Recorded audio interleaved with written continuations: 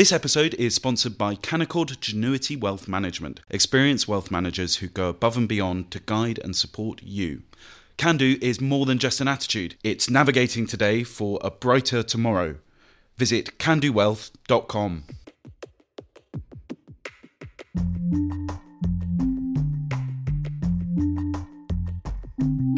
Hello and welcome to the Edition podcast from The Spectator, where each week we look at 3 pieces from the magazine with the writers behind them. I'm Lara, Prendergast, The Spectator's executive editor. And I'm William Moore, The Spectator's features editor. On this week's episode, we'll be debating the ethics of surrogacy, we'll be learning about our broken food system, and we'll be discussing the enduring appeal of Holy Grail-hunting. First up, in her cover piece for the magazine, journalist Louise Perry writes about the politics of surrogacy and questions whether it is ethical to separate a newborn child from their surrogate mother. She joins us now, along with Sarah Jones, head of SurrogacyUK and 5-time surrogate mother. Louise, could you tell us why you wanted to write about surrogacy this week? Well, so it was all triggered by the Law Commission's report, which came out a few weeks ago. Has been in the works for a while, and we had been given some sort of sneak previews of what they were likely to recommend. And as expected, one of the crucial things that the Law Commission has recommended to Parliament, the decision obviously now rests with parliamentarians, is that the default parental status of children born to surrogate mothers should be changed. So at the moment, when a child is born, they're automatically assigned legal parentage of the surrogate mother and her spouse if she has one, and the intended parents have to go through the process of getting a parental order, which can take several months. What is being proposed is that is reversed, so that when the child is born, their legal parents are the intended parents, and if the surrogate mother changes her mind and doesn't want to relinquish custody, she has to go through the process of applying for a parental order, which means that there are basically more impediments now for surrogate mothers who change their mind about handing over the baby. My argument is that I think that one of the things that's really troubling about surrogacy, I think a lot of listeners will be familiar with some of the human rights abuses we've seen in some other countries and some fairly awful cases that have hit the headlines. But I think that actually there's something more essential that is troubling, which is about the fact that surrogacy necessarily means separating newborn infants from the women who've just given birth to them, causing stress both to the infants and to the mothers. There are obviously cases where that has to happen, and when children need to be removed from the women who've given birth to them because of risks of abuse or some other kind of tragedy. But I think what surrogacy does, which is so morally concerning, is that it sets out to engineer that situation. And that was what I chose to focus on in the piece. Sarah, you work within the surrogacy industry in the UK and have also been a surrogate mother yourself 5 times. Let's start by talking about the Law Commission's recommendations. What did you make of them, and do you think the current laws are fit for purpose? We were very pleased with the proposed reforms because the laws at the moment aren't fit for purpose. They don't reflect the lived experiences of surrogates, of intended parents, of people born through surrogacy. So we needed the laws to sort of catch up with what was actually practically happening with UK surrogacy cases. And overwhelmingly, surrogates in the UK didn't want legal parenthood of the children at birth. We also don't like to be called surrogate mothers. It's just surrogate. So that terminology hasn't been used for about 20 years or so. So as surrogates, we don't wish to be financially, morally or legally responsible for children that aren't genetically ours, that aren't part of our family. So for us, the legal reforms are really positive, and it means that all of the checks that happen on intended parents and surrogates happen before conception, which is a really positive thing, because at the moment they happen after baby's born, which is way too late and doesn't offer the protections for surrogates who may be vulnerable, who may not be making an informed choice. So now all of those checks happen prior to conception, which I think we can all agree is the proper time to do those sort of checks. And what do you make of Louise's main argument in the piece that fundamentally surrogacy severs that bond between the surrogate and the child? What's your response to that? That's not based in fact. To be honest, that's feeling, which is fine. And I understand that lots of people have that feeling that there should be this immense bond between a person and somebody that they give birth to. And that is the case for mothers and children. That's exactly how I felt when I had my children. But that's not the same for surrogacy.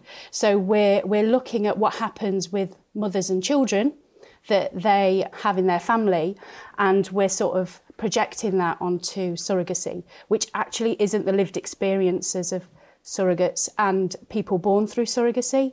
I mean, my eldest surrogate baby is 20. So 2 of my surrogate babies are now adults. So I've had like 2 decades of contact with those surrogate babies. And that's just not their lived experiences. They didn't feel, loss at being born into their genetic family. They have a loving and close relationship with me, but I'm not their mum. I'm their surrogate. I have a special place, but they have a mum, and they are very secure and safe in their own genetic family. I'm sincerely glad to hear that Sarah has not had a bad experience with surrogacy, and also that the children that she's given birth to through surrogacy have also, don't feel traumatized by it. I'm glad to hear that. The problem is that I'm sure she'll acknowledge, that isn't always the case. There are surrogates who find it emotionally really, really difficult. There are children who reach adulthood or teenagehood and feel quite bereft at not having relationships with the mothers with the women who gave them life. And unfortunately, it isn't always the case that surrogates and children can continue to have relationships long term. And we know that there are just so many examples of, not necessarily financial exploitation, although of course that does go on, but emotional exploitation of different kinds, which can result in really tragic circumstances, even within families.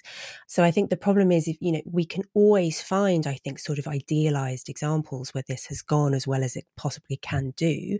Although, there is something kind of very troubling about the fact that when you are tasked with carrying a surrogate baby to term, you are tasked with basically deliberately trying to deaden the natural emotional responses that one ought to develop during pregnancy and after birth. That, as I write about in the piece, the fact that human mothers are so strongly bonded to their babies, more so than for other species, is because our babies are particularly vulnerable. And there are all sorts of things that happen to the maternal brain during pregnancy, which sort of prime us to be really, really attached to our babies. And yes, there are instances where that doesn't happen because of, say, maternal mental illness. And to some extent, you can deliberately try not to develop those feelings. And that's something that surrogates or surrogate mothers sometimes talk about, the fact that they will sort of deliberately work against those instincts. I think those instincts are good instincts. I think that actually the love that mothers feel for their babies is really the foundational human experience, right? Like it's the babies being adored and bonded to their mothers. If we can't all accept as a society that that's a good thing, then what on earth can we agree on, right? And I find the idea of having an industry being basically endorsed by the government, which is what the Law Commission are asking for, that sets out to disable and break that emotional link, really troubles me. And as I write about in the piece, most European countries, and particularly Western European countries, are nowhere near as liberal on surrogacy as we are. We are already an outlier in Europe.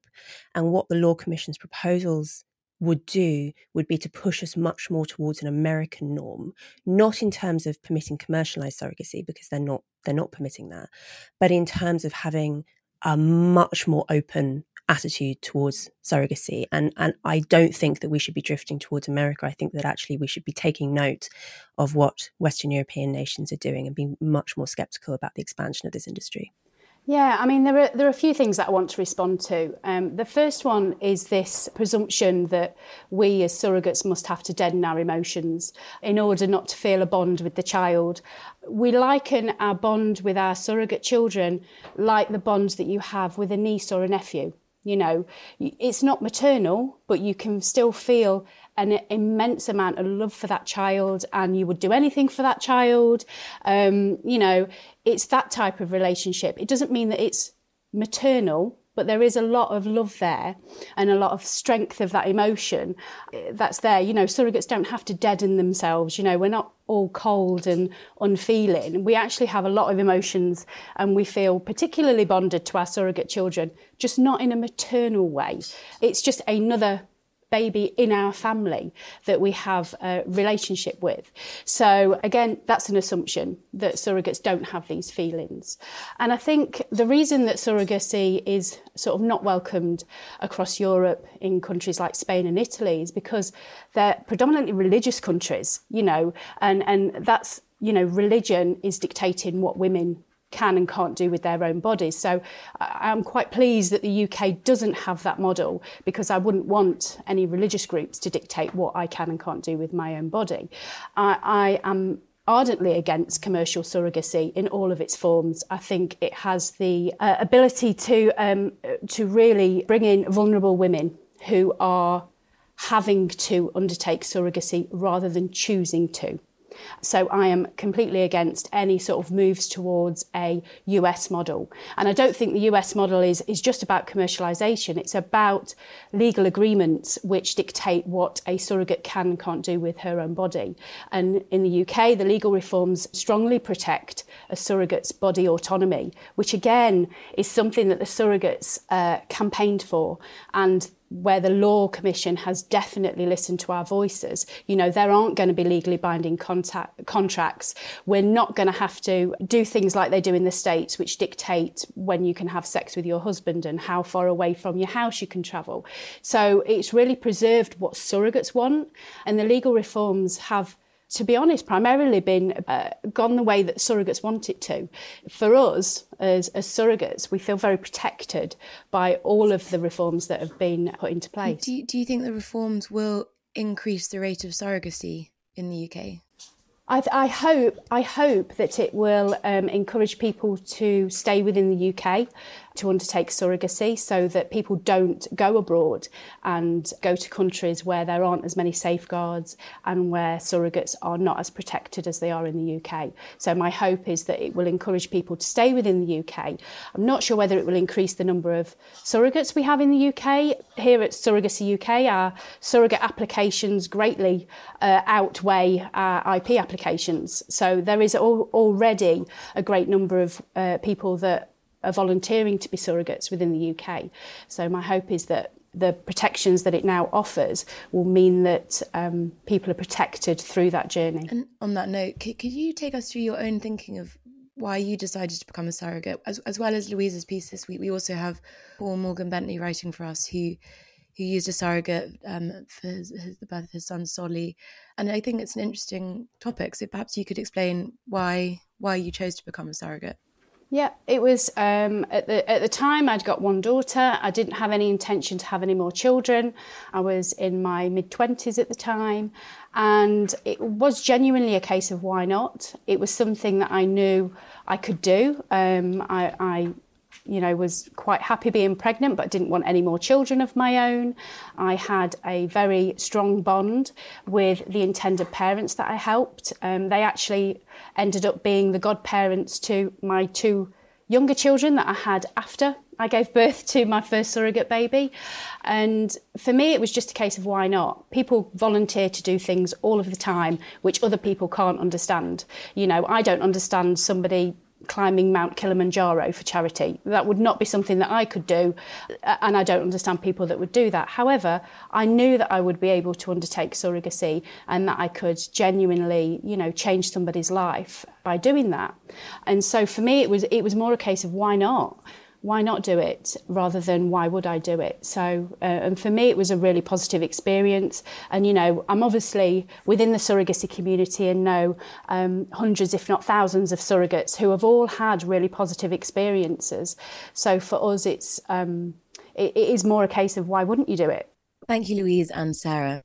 And next, in the books section of the magazine, Olivia Potts reviews several recent books, all of which seem to warn against the dangers of our food system and what we're eating.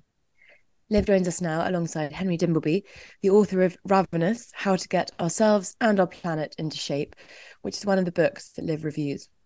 Liv, can you start by telling us the overall impression that you got from your research, and did it sort of point to the idea that absolutely nothing is safe to eat these days?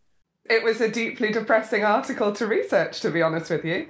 The books that I was looking at were mostly looking at the dangers within our food system. two of them focusing quite strongly on ultra-processed food, which are foodstuffs that sound like junk food, but they're not actually necessarily. A lot of the health foods we find in supermarkets are ultra-processed foods, or UPFs. It's looking at foodstuffs which have a combination of industrial processes and also ingredients, often stabilisers or emulsifiers, which you wouldn't find in a domestic kitchen. And what they're doing to our bodies and our brains and our planet. There's then Henry Dimbleby's book, which is looking at more of the problems in the food system beyond UPF, how we're dealing with climate change and meat eating and farming. But then there is also Louise Gray's book, which is called Avocado Anxiety, and was specifically looking at the paralysis of consumer choice, because there is really no food that we can eat that isn't complicated, that doesn't impact some part of the system in a bad way, even if we're choosing it for otherwise responsible reasons. And Henry, the argument in your book, Ravenous, is that we're not, as consumers, we are not necessarily at fault for the state of the food system. We are part of it. We are a cog in the machine of a broken system, which sort of encourages these dependencies. I wonder if you could take our listeners through that. And I wonder if you think there is grounds for hope for improving the system. Yes, first of all, I'd like to say I am sorry that Olivia has ended up so fearful after reading this book. There is a tremendous amount of hope. And actually, it's really simple, which is, despite all of the complications, basically, if you eat more veg cooked from scratch and eat about a third less meat, you're doing a really great job and you'll probably be healthy and you'll be doing better things for the planet. The reason we talk about kind of being a cog in the machine, even though you don't realize it, is that the food system is connected by all sorts of different feedback loops.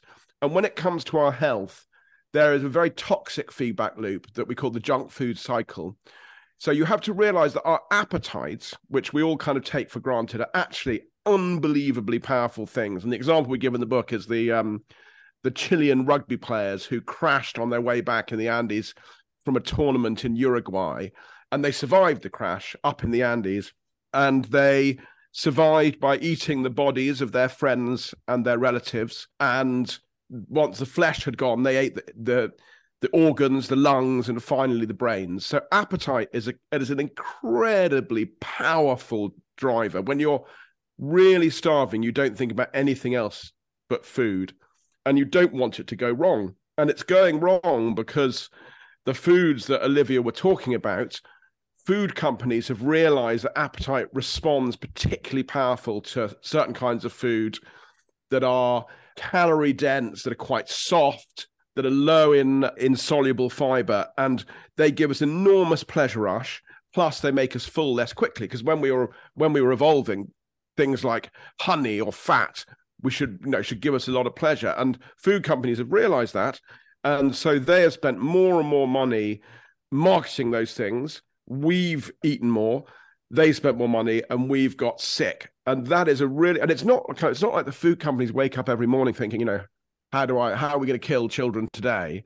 It's just that that's where the money is. So if you're an executive in a sweet company, you are as stuck in the system as people, trying to control their appetites are. So what I try and do is say, how do we do two things? We're living in this swamp. We're living in a very difficult environment. And some people's genes find that environment much more difficult than others. So some people find it difficult to live in the swamp. Other people have swamp-resistant genes.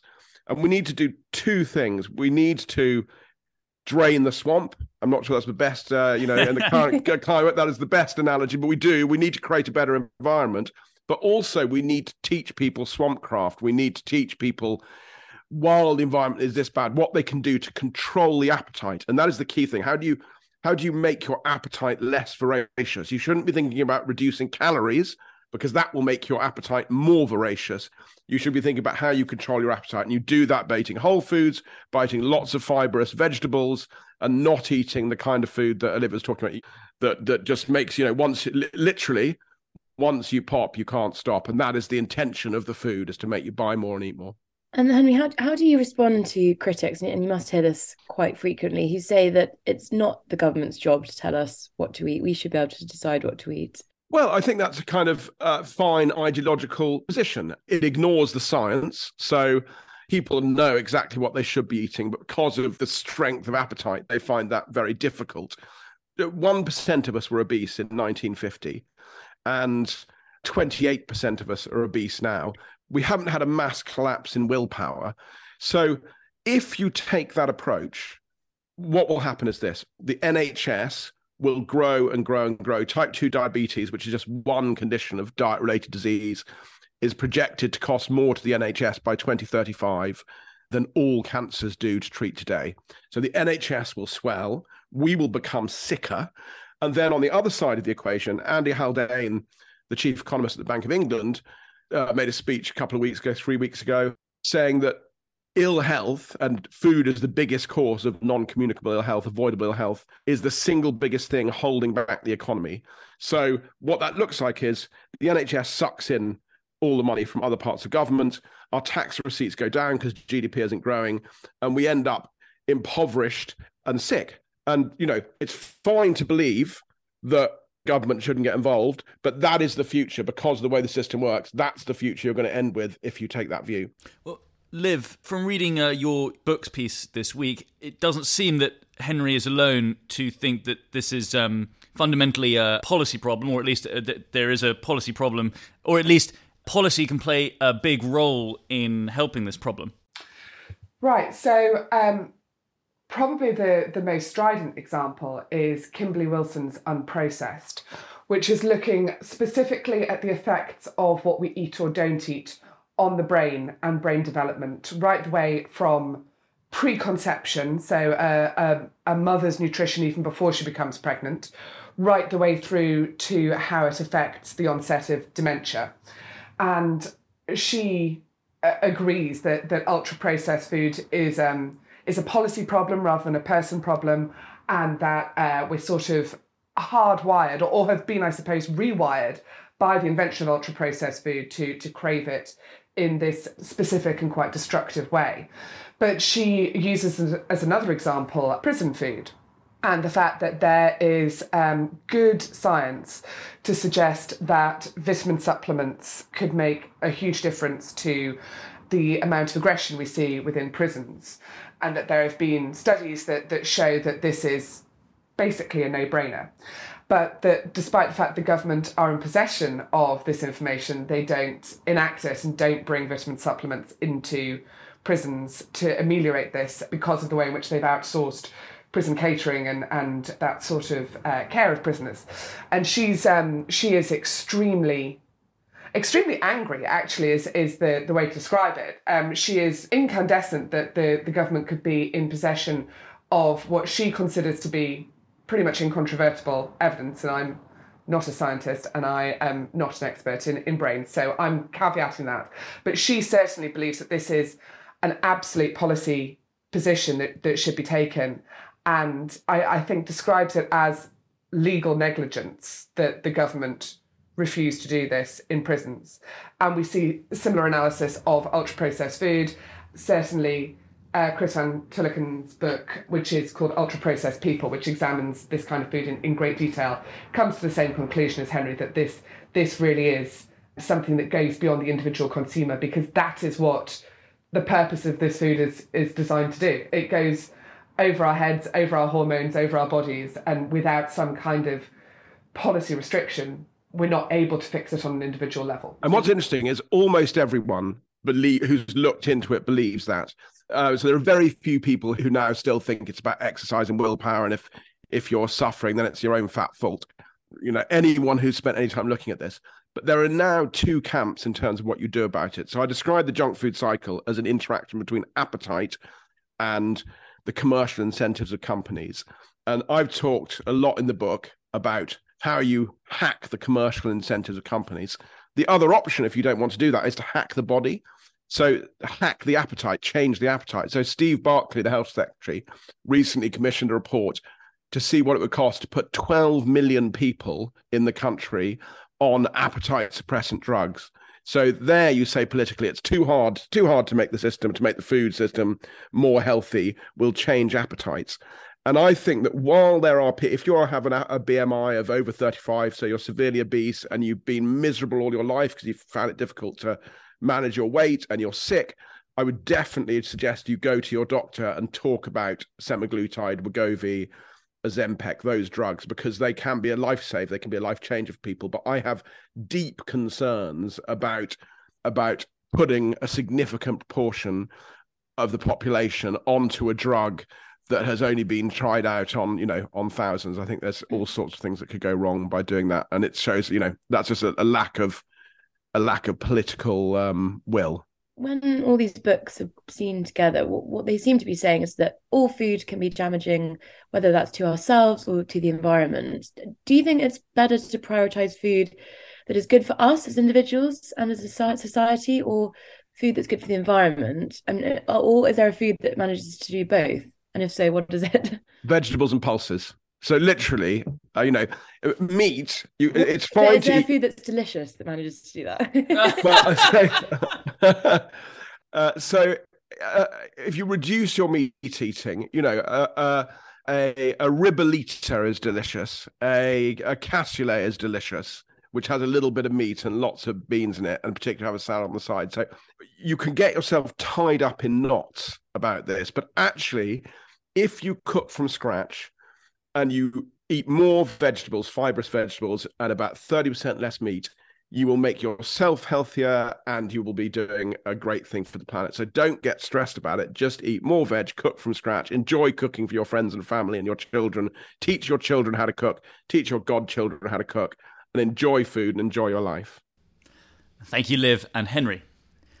Finally, in the magazine, Reverend Steve Morris speaks to modern-day Holy Grail-hunters who are obsessed with the search for the cup of Christ. He joins us now, along with Rat Scabies, drummer of the punk band The Damned, and a keen Grail-hunter.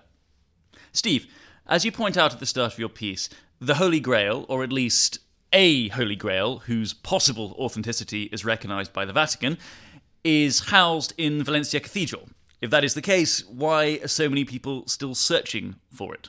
I think it's essentially the story of loose ends, because you can never be sure. And it's that sense of maybe there is something out there that drives people on, that sense of quest and adventure.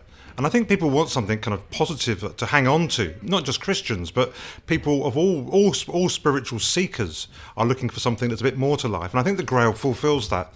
So I suppose that really it's a never-ending story. I don't think we'll ever find it, possibly, but there's always the possibility that the real one is out there somewhere. And why do you think the Grail has such a tension around it as compared to other Christian artifacts or sort of Christian slightly mythological or legendary relics? Why does the Grail hold a particular place in people's minds? Is it just sheer fame? Yeah, I think it is fame, but it's spun off into other areas. So stories about the Templars and stories about knights and stories about British history and other histories around the world. So it's kind of like a snowball's gathered pace. It isn't just about the Last Supper. It's a more general story about the archetypal love of something that's about something more to life than we can touch and feel. Rat, you're mentioned in Steve's piece as a keen Grail hunter. Could you tell us how you first got into Grail hunting and where it's taken you? It was my parents' fault, really, because my father particularly was very big on mythology and, the kind of the thing of that there's probably 1% of things in the world that don't really have a logical scientific explanation. And he always had an appeal for things like that and a very serious mistrust of the church. And I think that I didn't get dragged into it so much. It's just I was around when it was being discussed. And there were sort of certain elements of it that I really enjoyed. I never, the term Grail-hunter is very convenient as a tagline, but I certainly wouldn't really describe myself as a Grail hunter. It's more that the Grail becomes a part of the story that I'm involved with, which is sort of Ravenous Chateau and this mysterious priest in the south of France. And the Templars and co kind of evolved from that as a possible source of this priest's wealth. And the thing of there's no smoke without fire. There's these very, very old stories of the Grail with the Cathars and the Cathars kind of having a better handle on spirituality than the Roman Catholic Church did. And really, a lot of it's just about, those are the stories and they exist. And I think there's a certain element in all of us that really wants to kind of believe that there's something that proves there's another life, a mysterious world that we don't really have a name for, that we don't know how to plug into. I think those are I've certainly never, ever expected to find anything with any, I've never had a metal detector. I mean, I've been out on some fun forays, shall we say, into interesting places, but I think it's a bit like if you're a gambler, and you need the money, the last thing you should do is bet. Well, Steve, on the point about provability, I suppose, judging from what Rat just said there, it seems to me that the mystery around the Grail is part of the appeal. It's almost a mystery that doesn't want to be solved. So, I mean, assuming that someone were to find something that they believe to be the Grail, I mean, how would you even go about proving that? Is it possible? I don't think it is, because there's so many different opinions. I mean, where would you take it? Who would you go to? Which experts might agree with you? Which experts might not agree with you? It's all so wrapped up in politics, and I don't think you'd ever be able to properly authenticate anything. And maybe that's part of the whole magic of it. We're just never going to know. Thank goodness. Yes. And Rat, your Grail hunting has taken you to France. Are there other countries that you've sort of been keen to go to, or have indeed gone to? Very fortunate, as my career as a drummer took me around much of Europe, just being on tour and stuff. So I got to check out quite a few places in Germany. And what kind of research do you do to kind of work out where you're gonna look?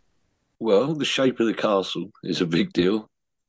Historically, for example, Wewelsburg Castle in Germany, which Nazi was it? Himmler, I think, was his place where he intended to rebuild, the Teutonic Knights of the Round Table, and made a point of rebuilding the castle purely because of the shape of it, because the legend tells you that castle that the Grail is hidden in is the same shape as a spear. So anything that's got a point on the end became kind of quite fair game, especially as somewhere like Wewelsburg that had a very knight-rich history, shall we say. There was a lot going on there before the Nazis arrived. So it was always regarded as somewhere with a spiritual thing. Medieval knights were very kind of honourable and good chaps and didn't cheat at cards or anything. They were very, it was all about honour. And that feeds back to the earliest retelling of the Grail legend, Chrétien de Troyes, who told the whole story at court, which really is, quite something to think that we're here talking about this now because somebody was entertaining, the throned heads of France. Steve, you say in your piece that the church nowadays isn't particularly interested in the idea of the Holy Grail or the search for it.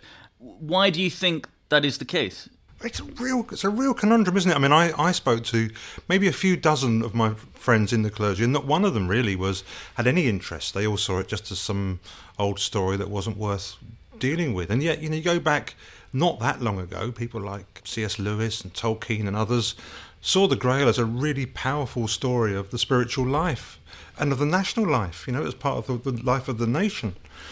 I think what's happened is the church has become very managerial, really. As the church has declined, it's clung on by thinking that maybe it could be a bit more like a business almost, with targets and all those kind of things. And but you have to convert so many punters a year, Steve. Is that what? But that's what I'm wondering. Yeah, maybe I should get paid by results. I mean, it works for many other corporates. I mean, why should you be any different? If we're paid by results, I'll be quite a poor man, I think. That's the one trouble with that one. Not if you found the Grail, then then they'll come flooding in.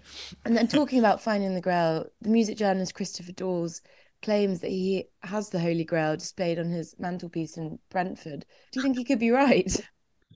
Well, as I know where he got it, I think I can quite safely say that isn't. Where did he get a it? Holy Grail? Whether it's the Holy Grail is another matter. So where did he get it, Rat, if you don't mind me asking? Well, it sounds almost unreal, actually. We were quite good at poking about in the dark and going through doors that you weren't supposed to. And we found ourselves in this very small room with this really huge ornate cupboard with all kinds of things carved onto it. Nothing weird, but like Adam and Eve and kind of the odd dragon and horses. It was a beautiful thing. And we opened the door and there was this metallic cup. It just got weirder the whole weekend that we were away. First of all, there was a Knights Templar initiation ceremony that was carried out where we were staying, which up until that point, there were no Knights Templar.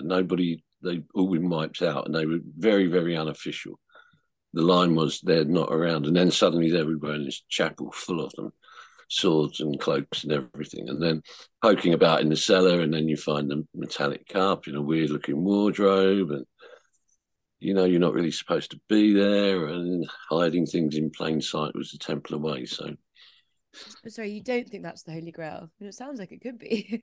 Yeah, it sounds like it could be, but I'm pretty sure it's not. My own feelings about the Grail is that it's actually a lesson in life. It's about the journey that we go on from point A to point B. To have a purpose is a wonderful thing. And if you have a purpose, it will make you do things and go to places that you wouldn't have gone to before. I think that's what the Grail actually is this thing about life experience and, being good. Thank you, Steve and Rat. And that's everything this week. You can read everything we talked about if you pick up a copy of the magazine. I'm Lara Prendergast. And I'm William Moore. And we do hope you'll join us again next week.